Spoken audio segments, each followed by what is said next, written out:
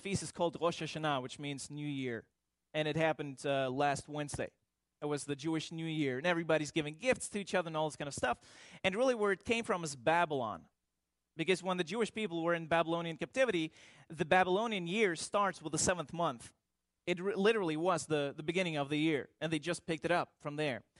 But also, within the Jewish tradition, this feast is associated with Day of Judgment. Jewish people believe that God created the world on the 7th month, and that he will also judge the world on the 7th month.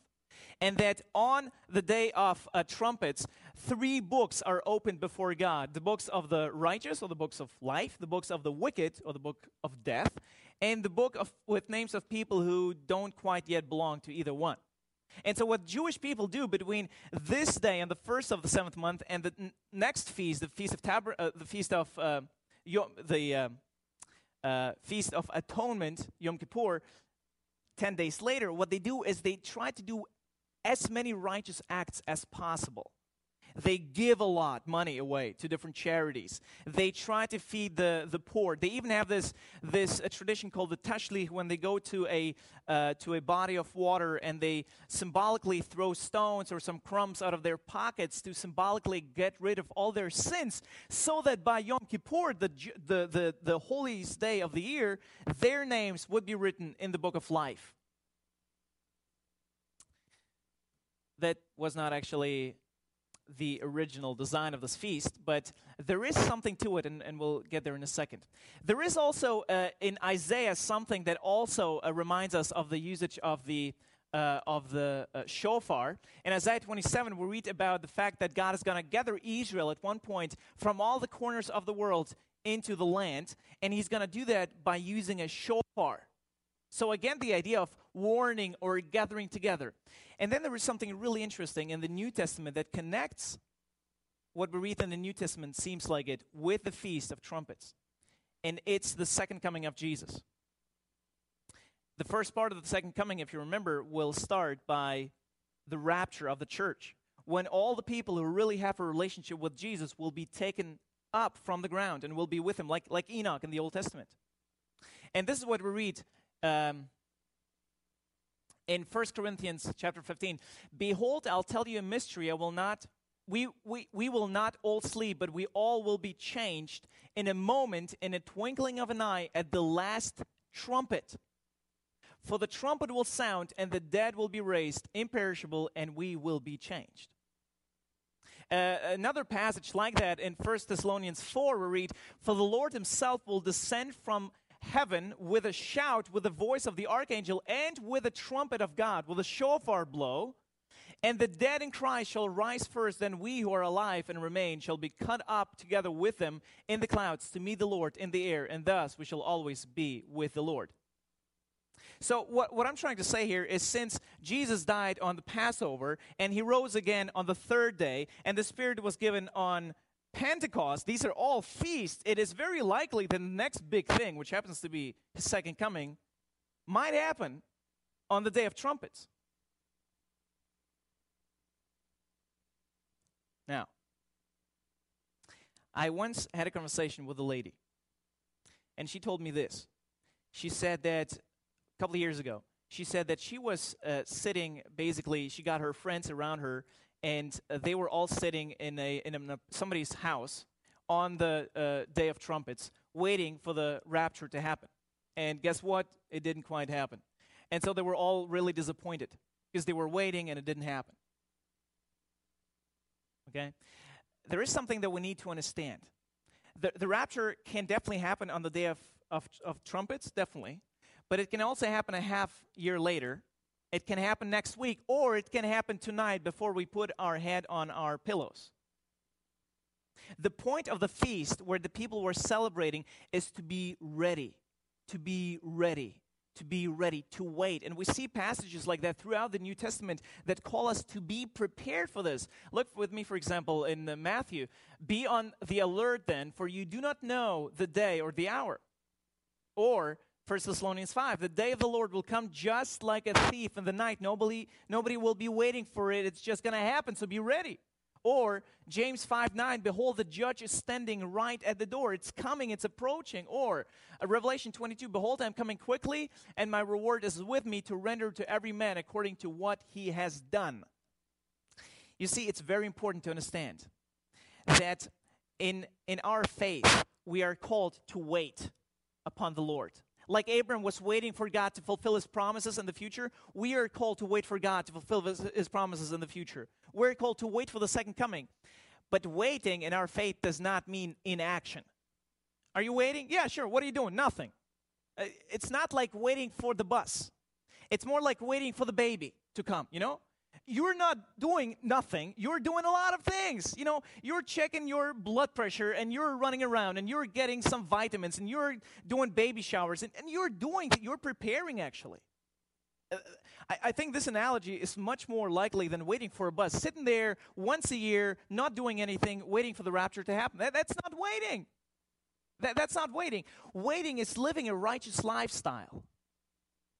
Waiting is living every day to such an extent that we are actually ready to meet the Lord today.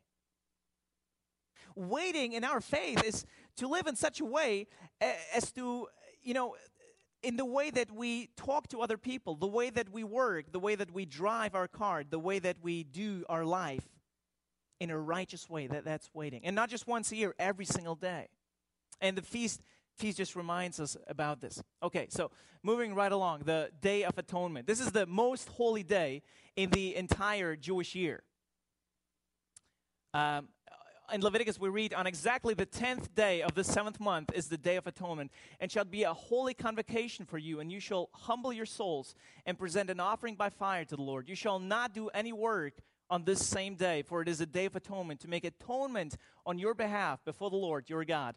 If there is any person who will not humble himself on the same day, he shall be cut off from his people. It is to be a Sabbath of complete rest to you, and you shall humble your souls.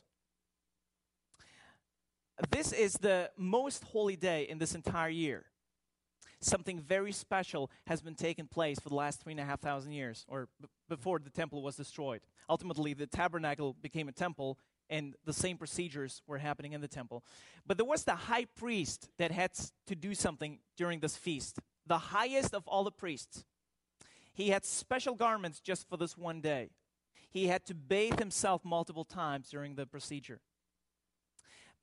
There were lots of sacrifices brought during this day. It was the day when the priest would enter the Holy of Holies. And I'll explain in a second what that means.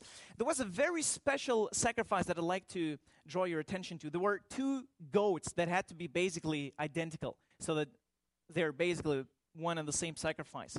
One goat would be slaughtered on the altar, and the high priest would enter the Holy of Holies with the blood of this goat to make atonement, to make to attain final forgiveness for all the sins of himself, of the people, and to cleanse the tabernacle, because it's this. Remember the system of purification, so that the holy God can live amidst the sinful people. So one of the goats he slaughters and enters with his blood the Holy of Holies. But the other goat, something really incredible happens. The high priest puts his hands on this goat, and he turns the goat's face towards the people, and he enumerates. He confesses all of the sins of the people, and he symbolically transfers them onto this goat, the scapegoat. And this goat carries all these sins of the nation outside the nation as far as possible into the wilderness, and there it dies. It's a very interesting transaction where the sins of the entire nation are put on one who is responsible for them and who takes them away from the nation. And then the other goat is slaughtered, and with this other goat, the priest enters the Holy of Holies. If this is the tabernacle with this revelation of God and the pillar of fire over the Holy of Holies, if you take just the outline, the layout of this tabernacle, which would look something like that, the big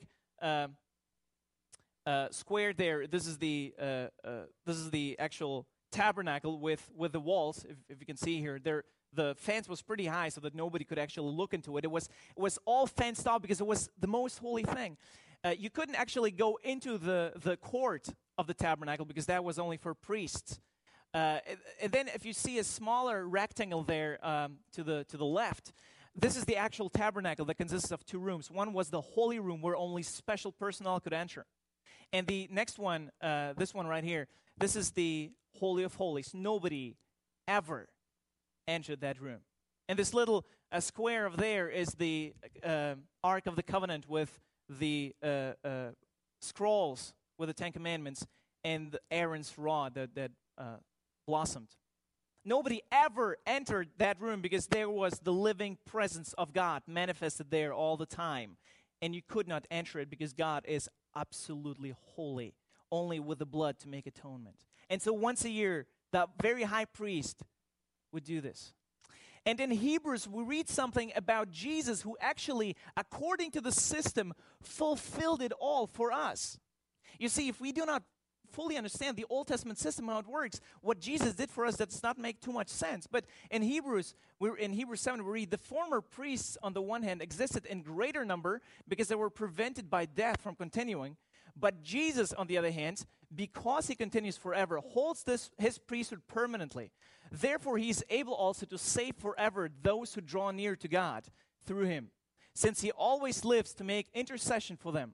For it was fitting for us to have such a high priest, holy, innocent, undefiled, separated from sinners, and exalted above the heavens, who does not need daily, like those high priests, to offer up sacrifices, first for his own sins, and then for the sins of the people, because this he did once for all when he offered up himself. You see, God has given the people something that they would practice year in, year out, so that they would understand something of importance, of incredible significance that God himself will do later on. When God came himself and offered up himself and took our sins upon himself and received punishment for all of our sins himself and gave us holiness.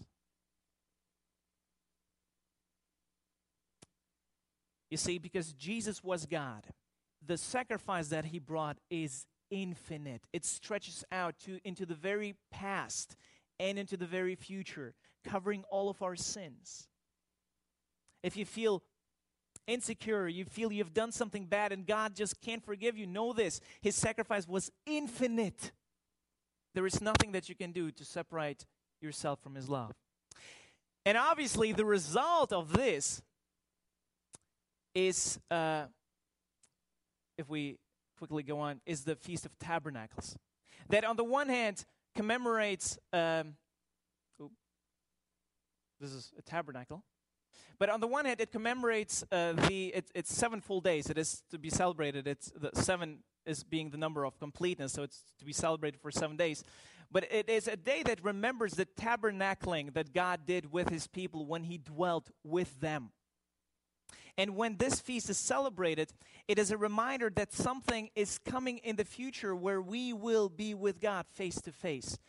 When he will literally be tabernacling with us and we will see him and be with him forever and ever because of what Jesus has done for us. Because of the Day of Atonement where he has atoned for our sins. In Zechariah, we read this interesting thing. By the way, it's interesting that in the church today we don't really celebrate the day of Feast of Tabernacles, but we will in the future. So you better pay attention about this one.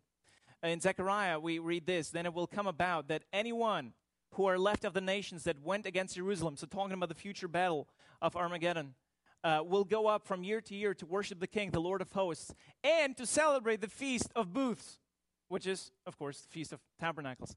And it will be that whichever of the families of the earth does not go up to Jerusalem to worship the King, the Lord of hosts, there will be no rain on them, no harvest, they will be punished. In the future, it seems like God plans on keeping this feast, tabernacling with us and commemorating this feast and celebrating this feast with us. We read also something incredible in Revelation about this future time when it actually will take place. And we read here about John saying, and I saw a new heaven and a new earth, for the first heaven and the first earth passed away, and there is no longer any sea. And I saw the holy city, the New Jerusalem, coming down out of heaven from God, made ready as a bride adorned for her husband. And I heard a loud voice from the throne saying, Behold, the tabernacle of God is among men, and he shall dwell among them, and they shall be his people, and God himself shall be among them. And he will wipe away every tear from their eyes, and there will no longer be any death. There will no longer be any mourning, or crying, or pain, for the first things have passed away. Do you notice that it's still talking about God dwelling with his people? This is the desire of his heart. This is what he built the universe for. This is what we lost in Eden. This is what he tried with Israel. This is what he had accomplished through Jesus. This is what is waiting for us in the future. We experience it now, and there is even a greater fulfillment of it in the future that we can wait for. So basically, to summarize it, when we talk about these feasts, what we see is that the Day of Trumpets is calling us to wait, to live a righteous life, to be ready for the second coming of the Lord. The Day of Atonement is telling us about Christ as the perfect high priest who brought the perfect sacrifice, who made us holy before God, and therefore we have a relationship with God, and we're looking forward to dwell in a tabernacle with the Almighty Creator of the universe. I think this is very powerful. I think what God has revealed to us back there is something that can change our life. Something that reminds us of the big acts of His in the past. Something that is reminding us of His promises in the future. Something that is very exciting. These are the fall feasts of Israel. I hope, I know it was a lot of information. I know. But I hope it was helpful to you to see a little bit of the unity of the Old Testament and the New Testament, to understand what God was doing and is doing. And I hope it may also have revealed to you maybe a little bit of the world of the Jewish people who are still celebrating those feasts, maybe with a slight different meaning. And it's an opportunity to talk to them about that, to use that as a springboard to share the gospel with them, something that we do quite frequently. Okay? Let me close in a word of prayer. Father, thank you so much for your desire to dwell